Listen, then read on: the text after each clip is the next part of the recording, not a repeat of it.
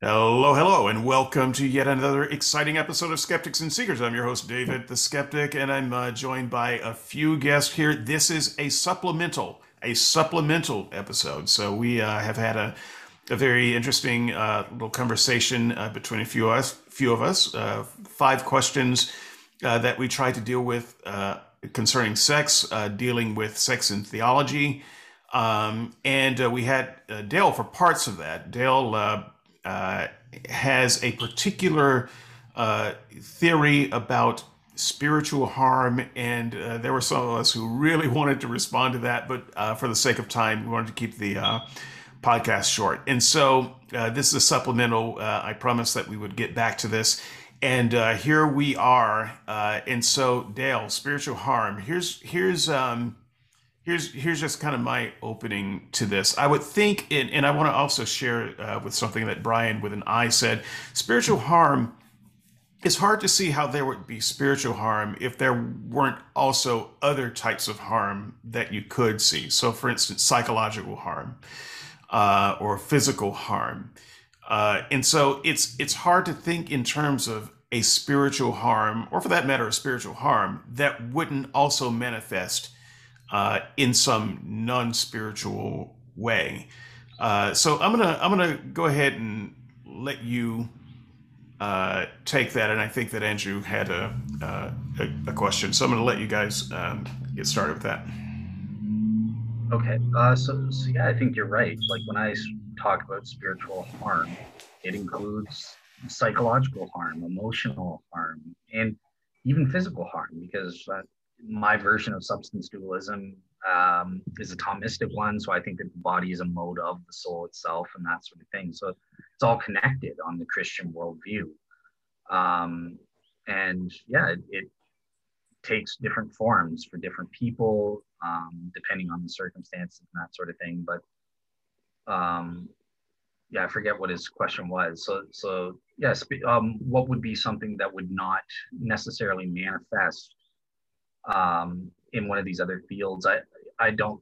I think that it will always manifest in those things, even when we're talking about damaging our spirit, which is the faculty of our soul, which allows us to really relate to God. Well, again, that all of our faculties are interconnected. So that's, the way I relate to God involves emotions. It involves, mental psychology and cognitive faculties, and even physical sensations are sometimes a part of worship of God. So, yeah, I wouldn't say that it's totally separated. They are interconnected and affect all of our faculties are involved with and affected by sexual union.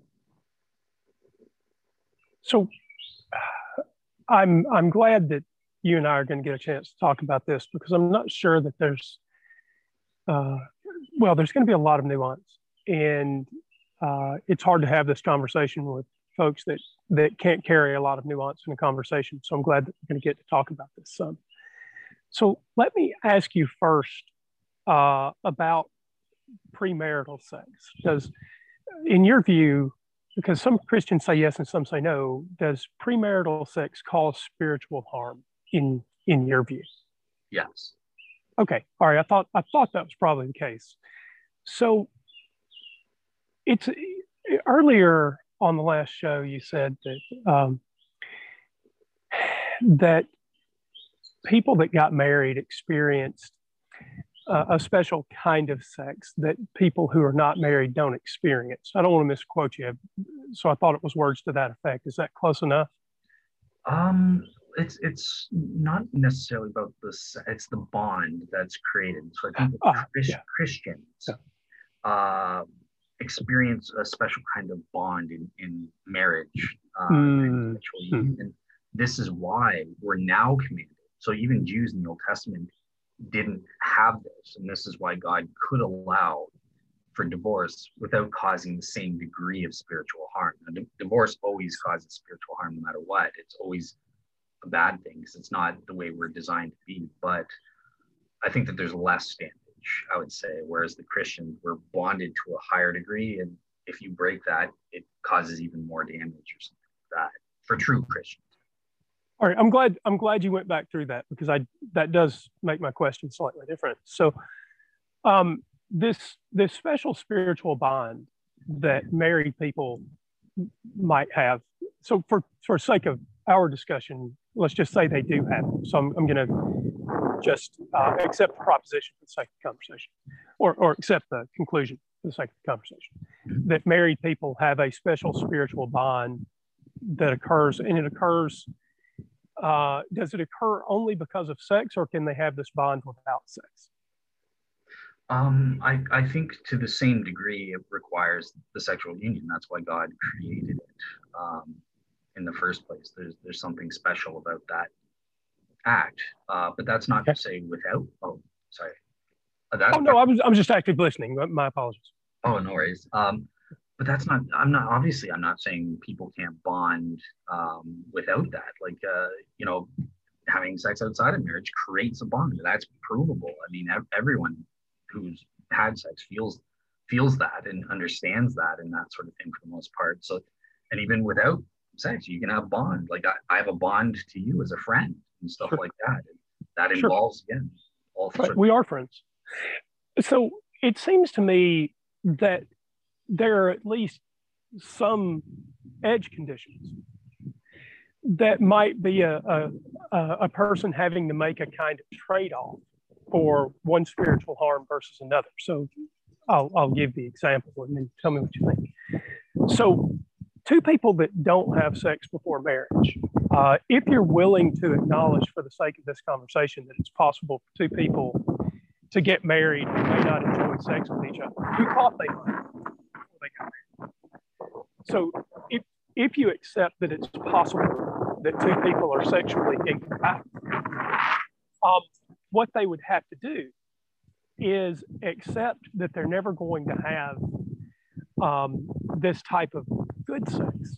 And so there's a sort of harm there. There's an expectation that they're supposed to get out of marriage, which is good sex, right?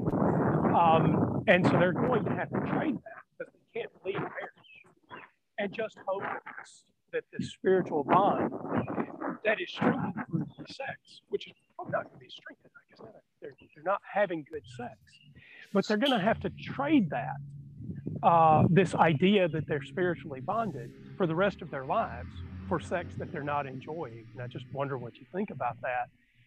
And doesn't that mean that premarital sex actually is, in some sense, a good idea?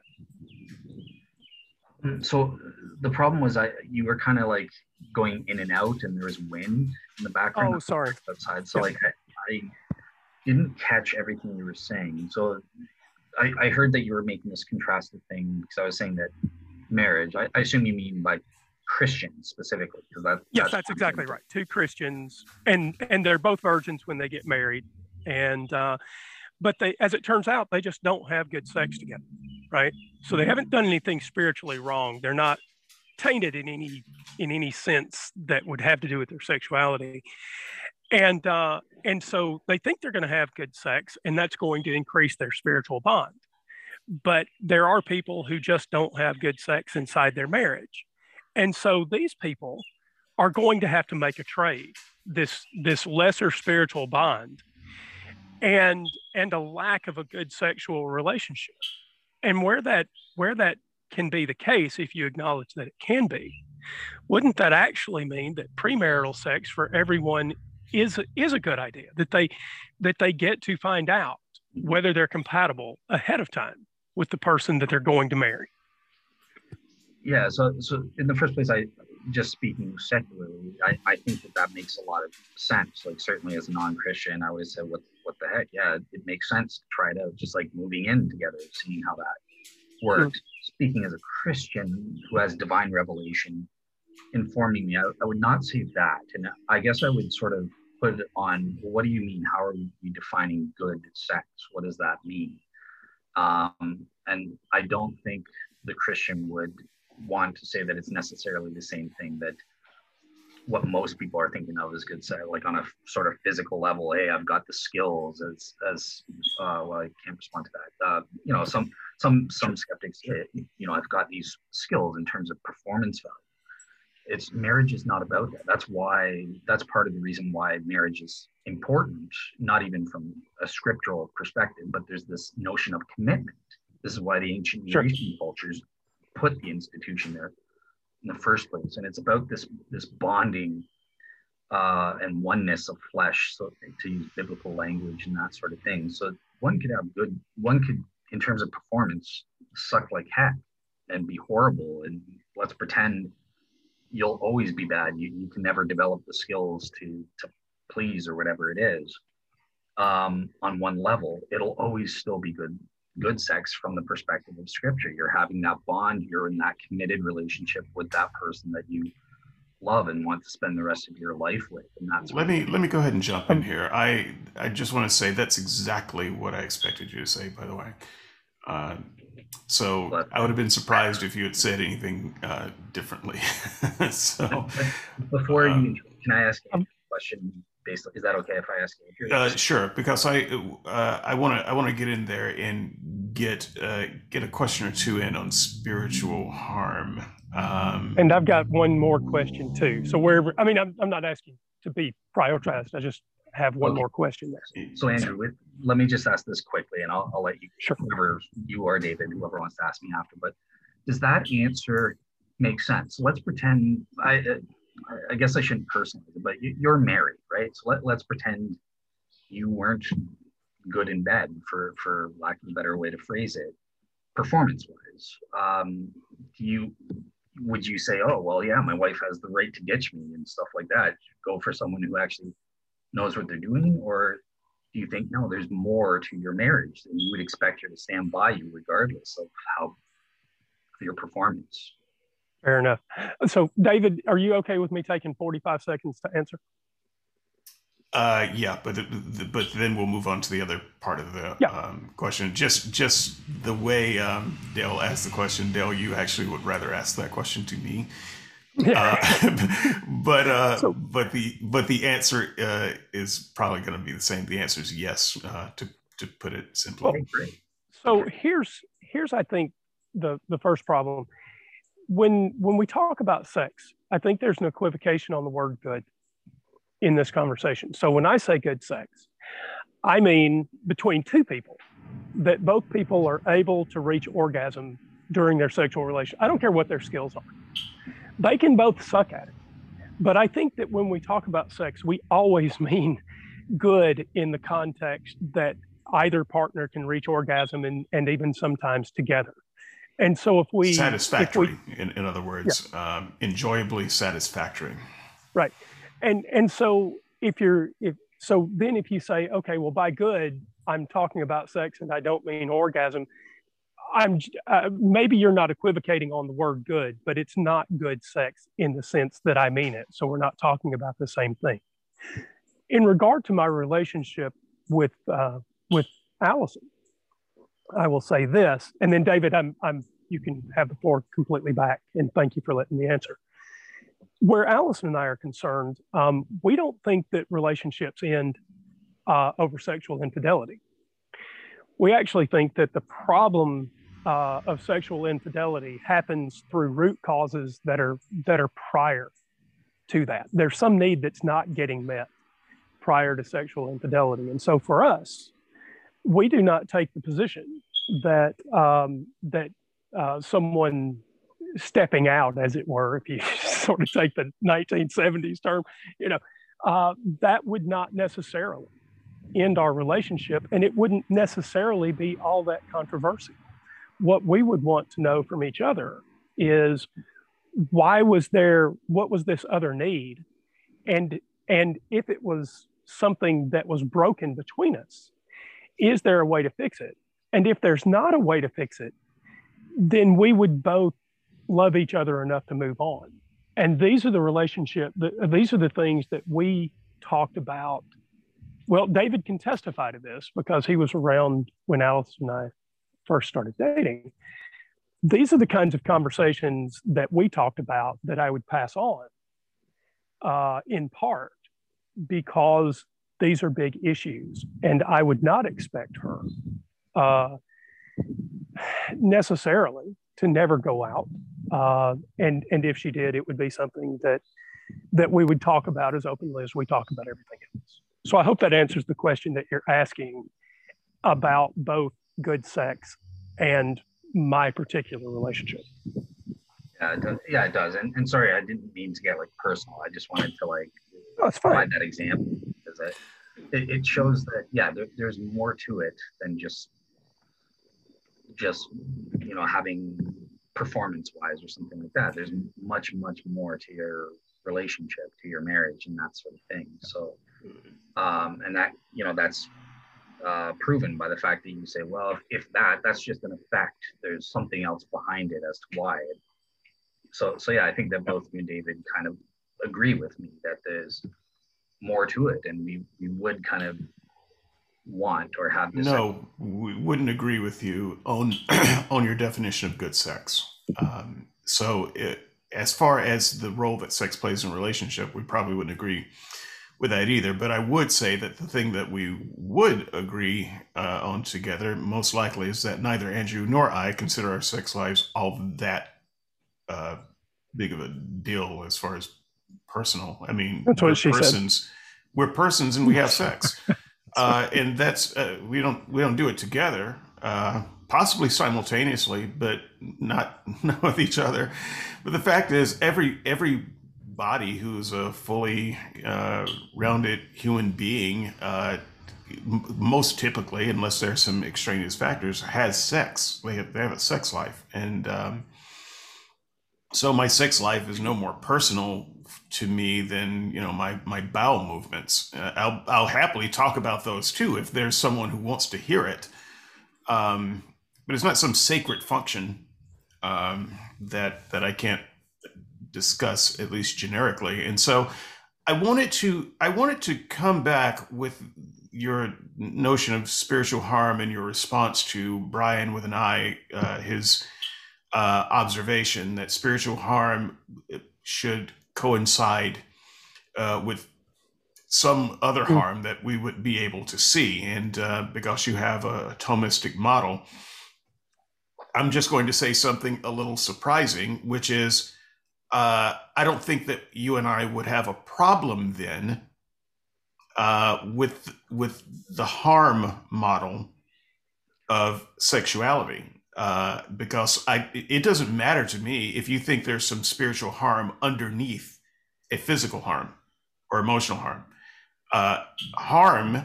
If there's harm that I can detect, that a secularist can look at and say that's harm, and you would say, yes, but there's spiritual harm underneath it. I don't care if you think there's spiritual harm underneath it. We would both be against the harm to be done.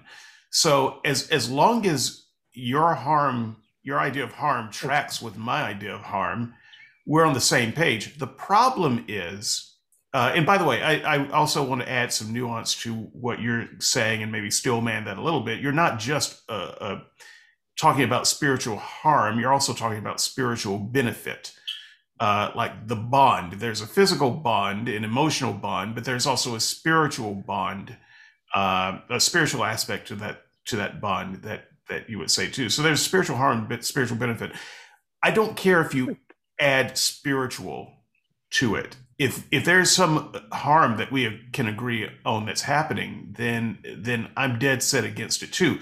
The problem, though, I think, Dale, that you and I would have, and you and almost all of the audience would have, at least the non-Christian audience, would be that we disagree on the harm being there in the first place. So just as a for instance, Andrew brought up an example of a couple wanting to test out the waters, as it were, sexually speaking, before they got into a committed relationship. Because quite frankly, it would be a terrible relationship if a young couple were tied together for the next 50, 60, 70 years for the rest of their long and healthy life and simply hated sex.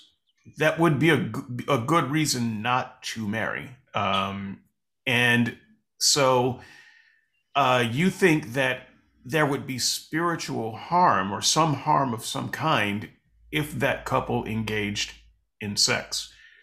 I do not see any harm in that couple engaging in sex. And so you would have to describe that spiritual harm in terms that I could understand as some kind of harm. And my concern is that you're going to be using that spiritual harm terminology in ways that don't coincide with any other kind of external harm.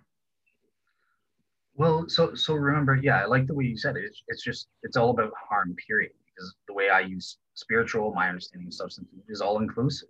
There's a physical harm, that's a spiritual harm. If there's a mental harm, or if there's emotional harm, that's all included in what I'm calling spiritual harm because it's all the same thing. So I like exactly. that. So I'm just asking you to point out where the harm is for people having sex before marriage. Is there a kind of harm that is exclusively spiritual, that has no mental, emotional, physical, psychological aspect? Is there a kind of harm that is just spiritual? And if so, how do you detect it versus physical, psychological, emotional, that kind of thing? Because if there's no spiritual harm that is not paired with a physical harm or an emotional harm or a psychological harm, that kind of thing, as far as I can tell, spiritual harm wouldn't mean anything. Right, but I won't be able to answer that question, but I want him to answer the question that I asked very specifically first. I want to address the question because he's already said that he believes that all of the kinds of physical harms that we're talking about have a spiritual component to them. And so what I'm asking for is, in that particular example, what is the harm? I can agree with you on the harm if you tell me what the harm is I should be looking for. Okay, so that's not what I thought you were asking. So that's interesting. Okay, so I'll start with Andrew's thing. First, his question. Wait a minute. I would really like an answer to my question. Well, there's a reason why I'm going to get to yours. There's a reason why I want to answer yours second. But so Andrew, yes, answering your thing, there are everything is emotions are a quote unquote spiritual faculty. Our emotional faculties are a faculty of our soul. Our cognitive faculties are a faculty of our soul. So it's about, when I'm saying spiritual harm, I'm saying any kind of harm that impacts upon a faculty of our soul in some way. That could be emotional, that could be physical, that could be cognitive, whatever it is. David's question. Okay, so I thought you were asking me for what is the evidence that there is harm, but you're saying what is the nature of harm, of this quote unquote spiritual harm. I would say what it is it's basically warping our souls and faculties to operate in ways that they weren't designed to operate. And this has negative impacts on us, again, various capacities, in different capacities, depending on the context. It could be physical, could be psychological or emotional and that sort of thing. So it's okay. So I don't mean to be too abrupt, but it's I've given you a long time to spool that out, and I really need a more direct answer to the question that I asked. So a person has sex before they get married. Tell me what the harm is you see that's happening so that I can see it too. So you want an example or something like that? I've given you an example. I just want you to tell me what the harm is. Because you're saying there's spiritual harm, but that's very vague. But you also said that spiritual harm is also tied to other kinds of harm. So don't tell me there's a spiritual harm. That doesn't help. Tell me what harm there is that I would be able to see and recognize in a situation where people have sex before marriage. So the problem with your question is you're expecting me to give this one example and it's a one size fits all. That, okay, well, every time we have an instance of premarital sex, this effect is going to happen. That's not the way sin or spiritual harms operate. It affects different people differently. So Okay, I then can give an example. tell me then how it happens in a way that someone who's not attuned to spiritual things can tell that it's happening. You know, because if you say that you know, it could cause depression in a person, well, we can see depression. Mhm. So that would be something that I can look at, and we can look at statistically to see if people who have premarital sex are more prone to depression than people who don't. So I need to see what you mean by the harm in a way that I can understand. Yeah, well, depression would be another example. Obsession is an example, and that sort of thing. You know, I mentioned that example kind of thing, but the problem with this is I'm just providing anecdotal evidence, and I don't know if it's statistical. I'm not going to say, oh, in the majority of cases, it always leads to depression or something like that. Not even in my own experience with people that I know and stuff like that. Well, can you give me some anecdotes then? Yeah, like I said, I brought up the example of Jonathan Doherty.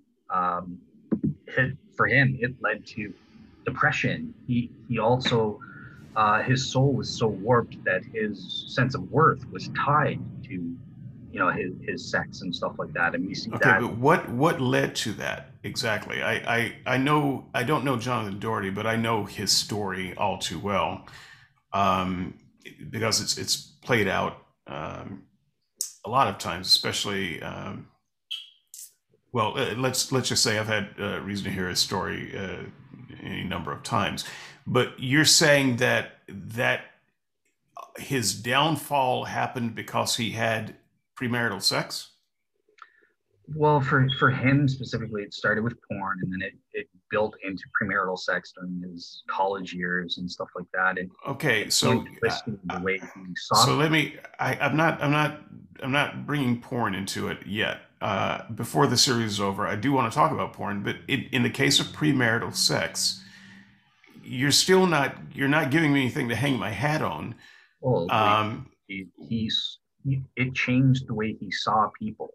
He stopped seeing them as image bearers of God, and he started seeing them more as objects for his gratification. right. So there are lots of reasons that can happen, but it sounds like in his case, premarital sex wasn't the case. So I'm still waiting on an antidote just for that. Premarital sex causes spiritual harm. Give me an example of that. What so that I can see what kind of harm you're talking about. I just gave it to you. That No, was you gave me an direct. example of someone who got into porn at an early age and became obsessed with the idea of sex and objectization even before they had sex. So that is not an example of premarital sex taking a person who is fairly well adjusted and well balanced and creating a harm. He did say That's that sometimes depression results. So he agreed with depression, no, if I well, remember okay, correctly. but I need to hear this in a fairly direct, clear, straight. I'm not trying to bully. I'm not trying to badger. If you don't have any examples, I'm okay with that. But the specific thing has been out there for a while, premarital sex in particular, and you know I've talked about both Andrew and I have talked about a good that can come from premarital sex, and What is it? I'm waiting for you to tell me about a harm that can come from it. The good that can come from it is not ending up in a marriage that is fraught with bad sex for the next 50 years. Gotcha. Okay, yeah, I remember that. So yeah, again, the problem with your question is problematic because I did give you an answer, and it was the proper answer to your question. But the reason you don't like it is because it's not a one size fits all thing, right? Like But no, there are other the contributors. Doherty situation wasn't about premarital sex. It may have premarital sex was down the road from that, but the premarital sex didn't cause his porn addiction. You said so No, no, no, yourself. no. But the premarital sex part for him directly led to his changing the way he saw people, whereas the No, pornography. pornography changed the way he saw people. The premarital sex was something that happened as a result of the pornography. I'm trying to figure out what you think is a result of premarital sex. So you can't use an example where someone had a problem before they had sex and say the sex was the problem. Well, there are people that didn't have that problem but went through the same thing. So I can just use an example of them. The exact same thing. They started engaging in premarital sex, and that altered the way they saw the value of people. Well, that's what I'm asking for. I'm asking for, at the very least, an anecdote. It wouldn't be evidence, but at least it would be something so that I could understand what you're talking about. Okay. So, Because you're seeing a general rule where premarital sex leads to some kind of harm. And I am suggesting I have never seen a general rule where premarital sex leads to any kind of harm. And so I'm just trying to figure out if I can understand what harm you're seeing. Hold on, Andrew. If I can understand what harm you are seeing as a general rule from premarital sex, that gives me something that I can at least look up. I can begin to study. I can contemplate it. And if I see that harm, because I could be convinced of it, then I could agree with you on that. But you're not giving me anything to work with. well, I just gave you one when I modified it, right? When I gave that, I can give you anecdotes of people like that who become obsessed and start altering the way they see as a direct result of the premarital sex. They had nothing to do with sins or pornography or anything like that beforehand, and the same thing happened. And you would be willing to state academically that their view of women and relationships was a direct result of them having sex before marriage. Yeah, because they give testimonial evidence that that's what did it. Now here, I wouldn't submit it academically as a reason that, yeah, this cause will always lead to this effect, because I think that it affects people differently. Like I know people that engaged in that and it didn't result in that, right? So that's the problem with. Well, why should there ever be an exception? So it's because the way that sins operate, it's individualized. It's relative to individuals, right? Sins affect people differently depending on the degree that you are infected with the sin disease and stuff like that, right? So some people are stronger than others. Some people are. Okay, Dave, I've got to ask a question, man. It's driving me crazy. So first of all, I think when we talked about depression, we can solve depression. That's a physical thing. We hand them an SSRI, but the spiritual harm that I would be interested in is a case where someone has no religious context, right? And they don't have any sense of premarital sex as something that should cause me guilt because God is sitting in the back of my head watching me bump uglies with my next door neighbor, right? So I agree that feelings of guilt can hurt people, but I don't agree that feelings of guilt about premarital sex are actually spiritual feelings.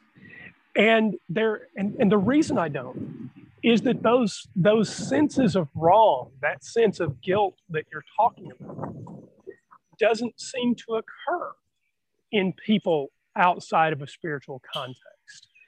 And so it seems to me that there's this sort of special pleading going on when you say, well, there's this wide range of things that can happen to people. So you have this premarital sex and you might get depressed, you might feel guilty, you might stop eating eggs and start eating waffles, whatever the wide range is. But to track spiritual harm is the thing that I think we're all still about. We're still trying to zero in, and David, correct me if I'm wrong, but I'm still trying to zero in on a way to tell that it's a spiritual harm. Yeah, so I'm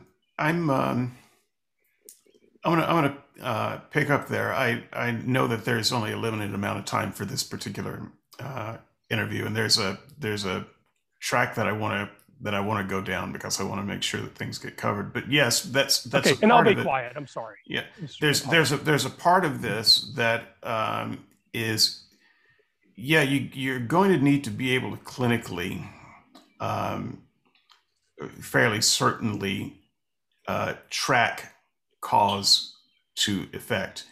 And I don't think that anything that you're saying tracks cause to effect in the way that would be necessary for me to agree that X caused Y harm. So even if you have a person who says I had premarital sex, and then I started looking at women in a way that was unhealthy, I don't even know that that means that premarital sex caused them to start looking at women in a way that's unhealthy. So you're going to need some, you're going to need to connect the dots a little bit better. It's a little bit like saying, I broke my leg and I took this medicine for pain, and now I'm a drug addict, and so therefore opioids are sin because they cause spiritual harm. No, they're not. You just might have an addictive personality, and you should live with the pain and not the opioids. But that doesn't mean the opioids are bad, or that alcohol is a sin because I drank it and I got drunk. So alcohol therefore causes spiritual harm. No, it doesn't. You just might be the kind of person who can't have alcohol, but you can't paste it on the entire lot of humanity that alcohol is somehow bad and therefore no one should do it. And so even if you could connect to pornography or to premarital sex or to something else, that this person had bad relationships springing from that this is a general rule, that this is a bad thing for humanity, and that's not what I'm hearing from you. And so even if you could give me some more clear anecdotal evidences, that's not a statistical sample that I can work with, and it doesn't point me to there is a problem with humanity. Now, something that would point me to it is if you say, this person put a gun to their head and pulled the trigger, and now they're dead, therefore people shouldn't do that. I would agree. I think we've got a pretty large statistical sample that says that creates some physical and spiritual harm. But you don't have that for premarital sex. And so I don't understand why you would jump to the conclusion that there is spiritual harm just on the basis of the fact that some, not all, and I think not even most people, are affected by in the worst possible way that you're bringing up. Do you see the thing that I'm trying to say and why I don't understand your example? Well, yeah, I do, because we had a private chat, so that's why you're asking me this question. Isn't that fair? Well, right, but I'm just giving you a chance to reframe it in a way that for the listeners to hear, because I want to be fair to you, and I also don't want to hold you to anything that you may have said at another time, because I don't want to be held to anything I said at another time. I may have changed my mind since then. So I want to be fair to your position and just say if in fact there was some type of external harm that I could see, that you could convince me of, and I think this is true for most skeptics, we would agree with you that thing should probably be considered, if not bad or wrong, at least dangerous, and should be taken with way more consideration. But I have simply never heard a Christian make a coherent argument about what the harm is. And so it's, without that, it's really hard for us to get on board. And I wouldn't mind getting on board. Yeah, well, like I said, with the anecdotal evidence for my position, I think you would at least agree that there are some cases where it does cause harm. I don't know that I would. If we were talking about pornography, maybe, and I would say hesitant maybe there. But if we're just talking about premarital sex, I don't think I can. I'm being perfectly honest when I say I don't know of an example where that has caused harm, because sex, there's nothing magical that happens to sex when you're married. So wedding night, you have sex. Um, it's the same sex that you could have before your wedding night. Your body doesn't know that, some justice of the peace said, I do. Your body is just having sex. And so I don't know what the difference would be if a couple, they gave into temptation and they had sex the night before marriage, as opposed to they waited until after their marriage. I don't know of a single example where that caused one iota of harm, nor can I imagine what harm it would cause. So, so yeah, you can imagine because I just gave you a real world scenario of somebody where it did directly cause harm. So what this Well, no, does, in the example that I just gave, I've cleared out all the variables. These are people that are getting married. They simply had sex, a few hours before marriage, as opposed to a few hours after marriage. yeah, well, so I'm not responding to that specific thing, but I Okay, would well, still say that's but wrong. for your case to make sense, though, you would have to point out why that would be wrong and what harm that would cause. And I believe that you think that it would cause harm, but I can't imagine what harm it would cause other than something that would be strictly spiritual that you just can't describe otherwise. And if that's the case, I'm willing to accept that and move on.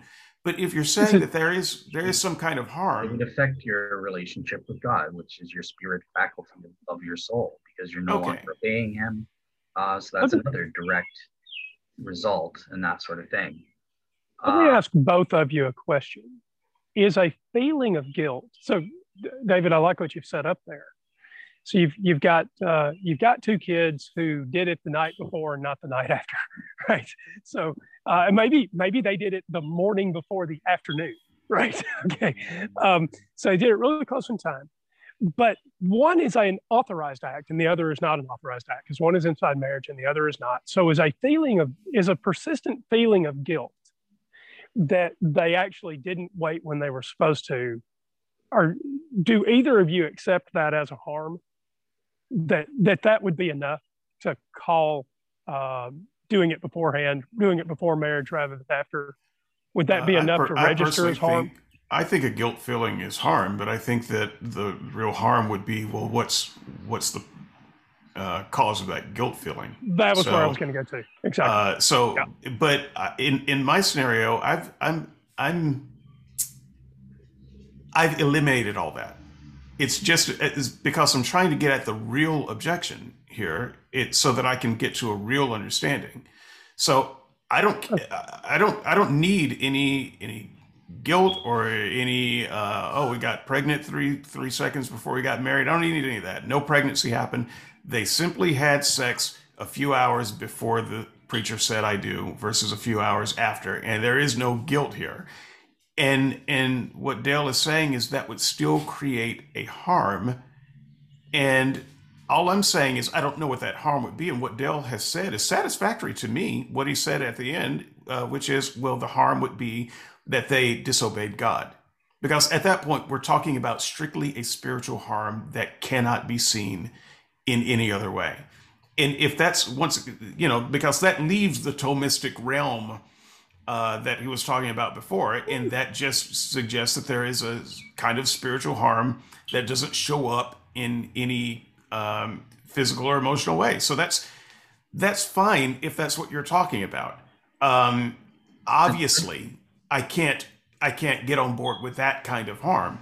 But if there is some other harm going on, I would get on board with it, with what you're saying. Well, don't forget though, this is still within the Thomistic realm, right? Like your spirit is a faculty of your soul, kind of thing, and your relationship that allows you to have a relationship with God. And sins are a problem in virtue ethics. Sins help to form character traits over time, as they become ingrained in that sort of thing. So, obviously, not in every case, if it's just like a one-off sin like that, I'm not going to be able to prove that, this will always happen.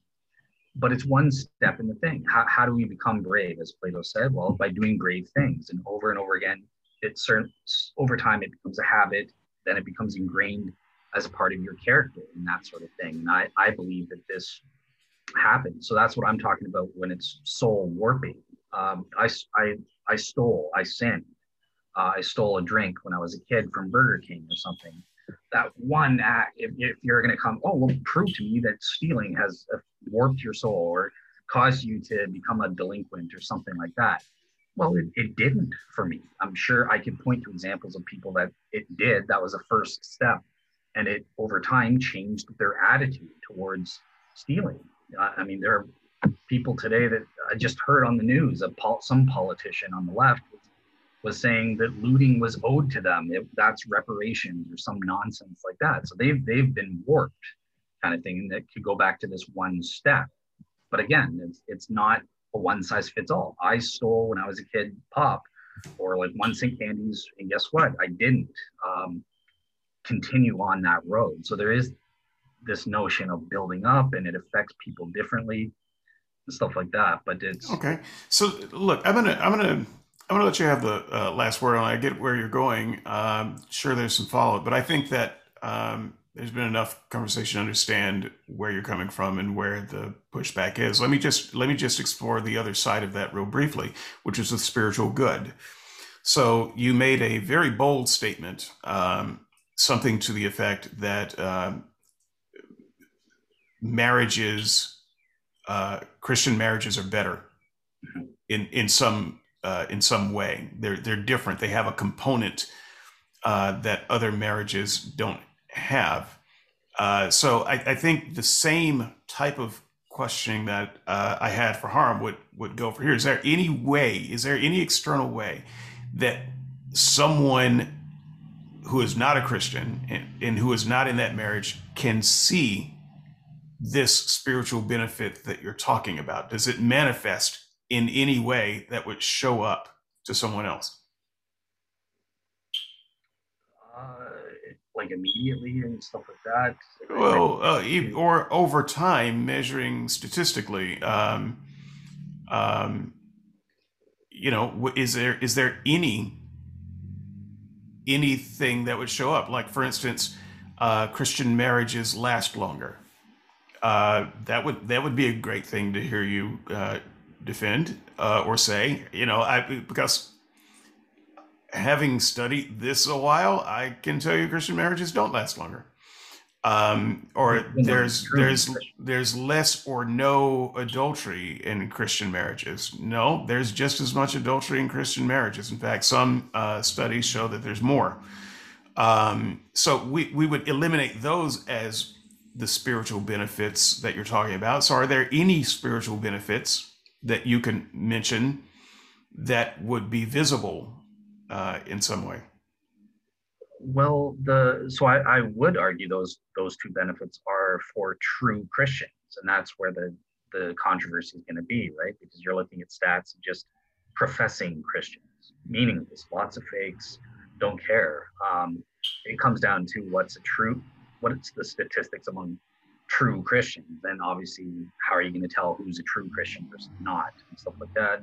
They can't do that. There's like taking statistics. But yeah, I would say those are benefits. I don't know of any true Christian who's been divorced. I don't know of any true Christian who's committed adultery or something like that. So okay, but there are no more true Christians whose marriages last forever and don't have adultery than atheists. So you can say this is a benefit of true Christians, but these are not exclusive features of Christians. So I would say that kind of marriage is a little bit more rare overall. But when you poll atheists and Christians, Christians don't stand out. There's no differentiation there. So sure, let's say all true Christians have this benefit, but the same percentage of atheists have the same benefit. So I don't see how we would point that out as a spiritual benefit when non-spiritual people can duplicate it. Yeah, I think that's a fair point. That's totally true. And like I said, don't forget, even non-Christians get these benefits from having sex within marriage and stuff like that, or just even having sex even outside of marriage. There's benefits to that, right? So they can, even though it's in a corrupted form and it's not to the same degree that I think a true Christian experiences when they have sex within a proper marriage context and God is actively involved in that bonding process where they bond to a greater degree than I think other couples can. Non-true Christians can do either in or outside marriage.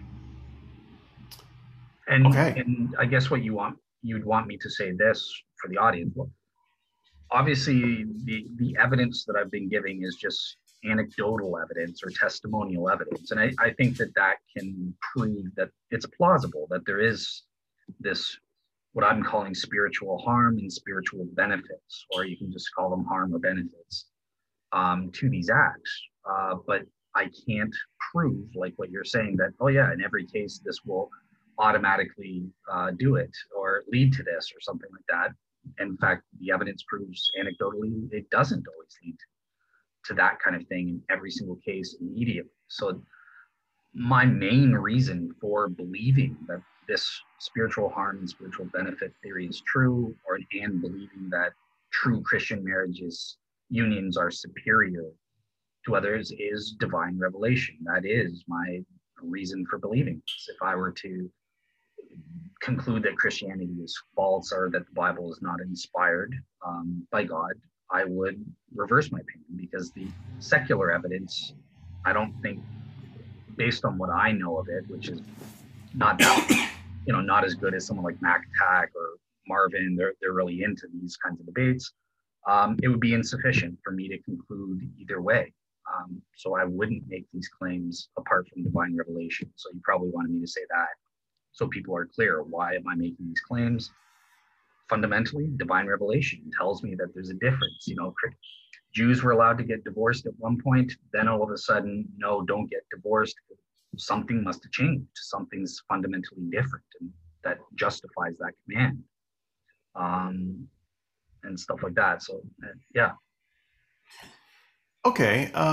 Look, Dale, this has been a great interview, to clarify that, and I appreciate that. I was prepared to let it go right there, but you brought up the whole divorce thing. So allow me to just say one tiny thing about that, or at least ask a question,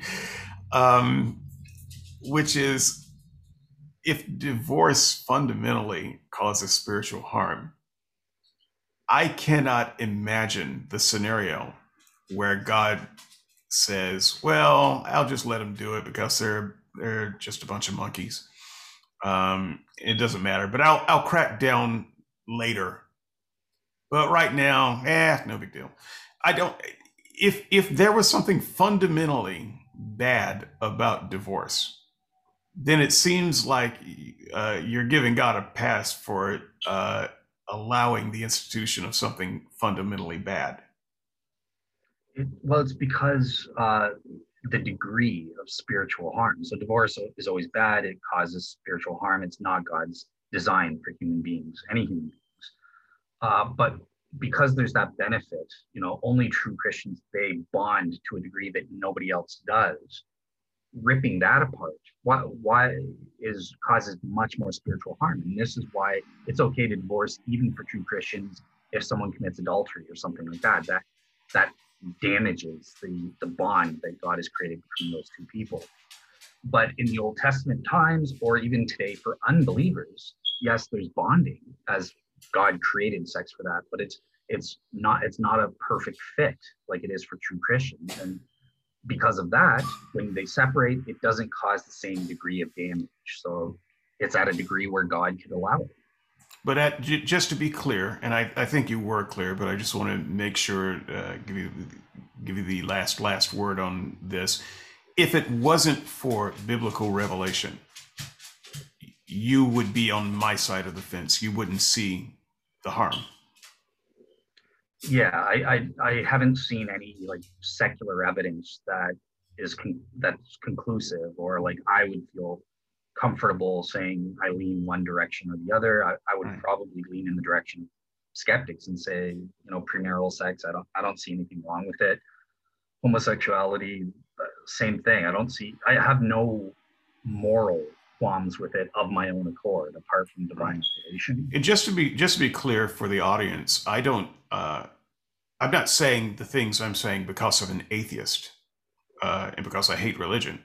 No, I do hate religion. I am an atheist, but that's not where these beliefs come from. When I was a Christian, I thought like you did, and it took a lot of study for me to get where I am. So I didn't just change my opinions just because I stopped being a Christian. I didn't start thinking, oh, divorce, what a great thing.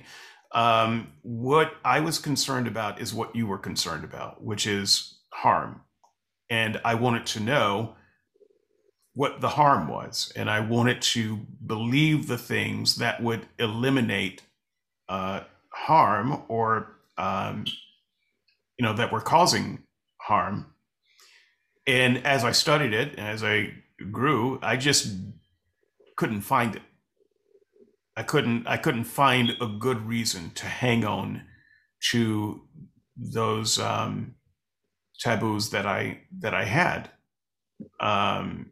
It just wasn't there, and so that's why I am where I am. But if I were still a Christian, I would actually argue exactly the same way that you're arguing and say that it's divine revelation, and you either believe it or you don't.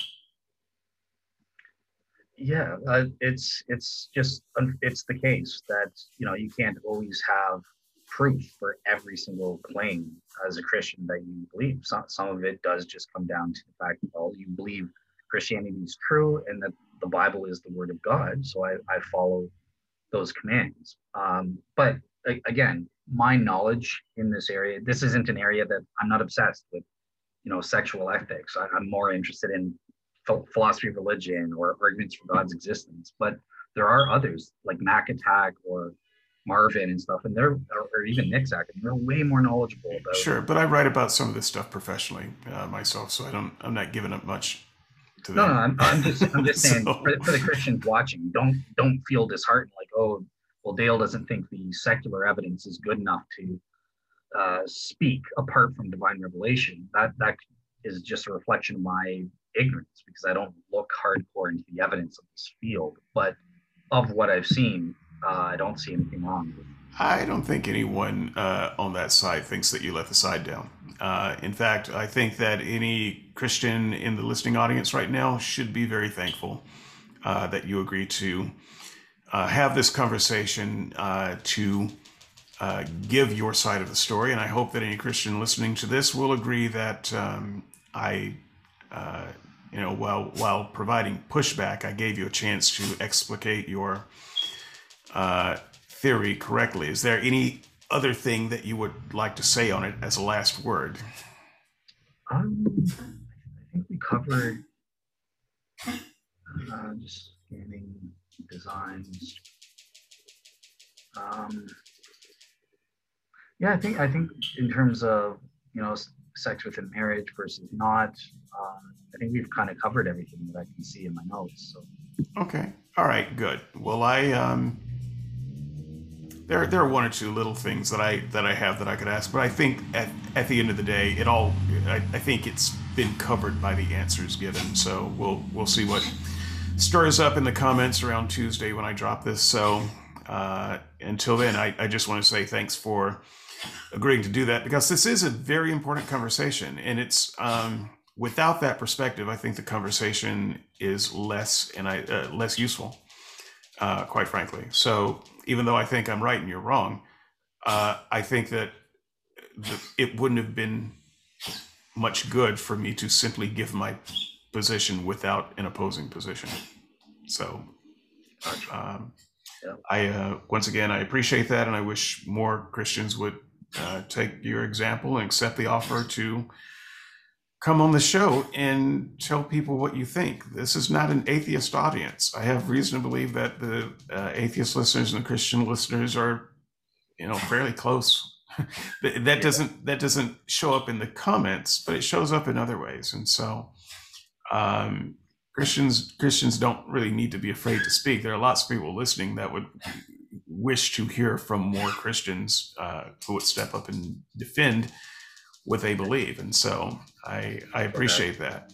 Yeah, I would just kind of echo, like, I know some people are scared, it's kind of like a taboo subject and stuff like that, but I'd just say, remember, it's not. I mean, God designed sex. It's a good thing. Read the Song of Solomon.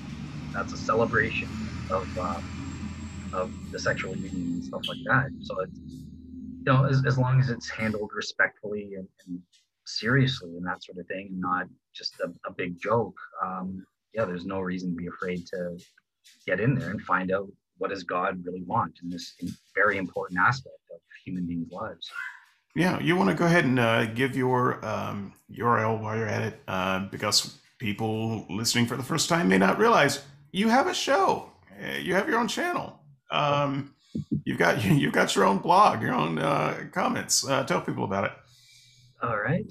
So I'm the host of Real Seekers, or Real Seeker Ministries, and the website, I just looked it up. So it's realseekerministries.wordpress.com, or just search on Anchor or on YouTube, Real Seekers, and I'll pop up, kind of thing. Yeah, and Andrew, by the way, if you liked the cut of his jib, you can find his stuff at reasonpress.net. That's reasonpress.net, spelled just the way it sounds. Jump in there. He's got Still Unbelievable, where he talks about some of this type of stuff. And he usually has, he and Matthew usually have guests. You'll also find Proscenium, where he talks about stuff that's not like this stuff. And so that's kind of nice too. So yeah, I think with that, next week next week, in a few days, I do expect to have a few more Christian guests to talk about this, and hopefully by then they will have heard this show to hear what you have to say. And those who are wanting to make their own voice heard, skepticsandseekers.squarespace.com. Email me, skepticsandseekers@gmail.com. Goodbye, everybody. Bye-bye.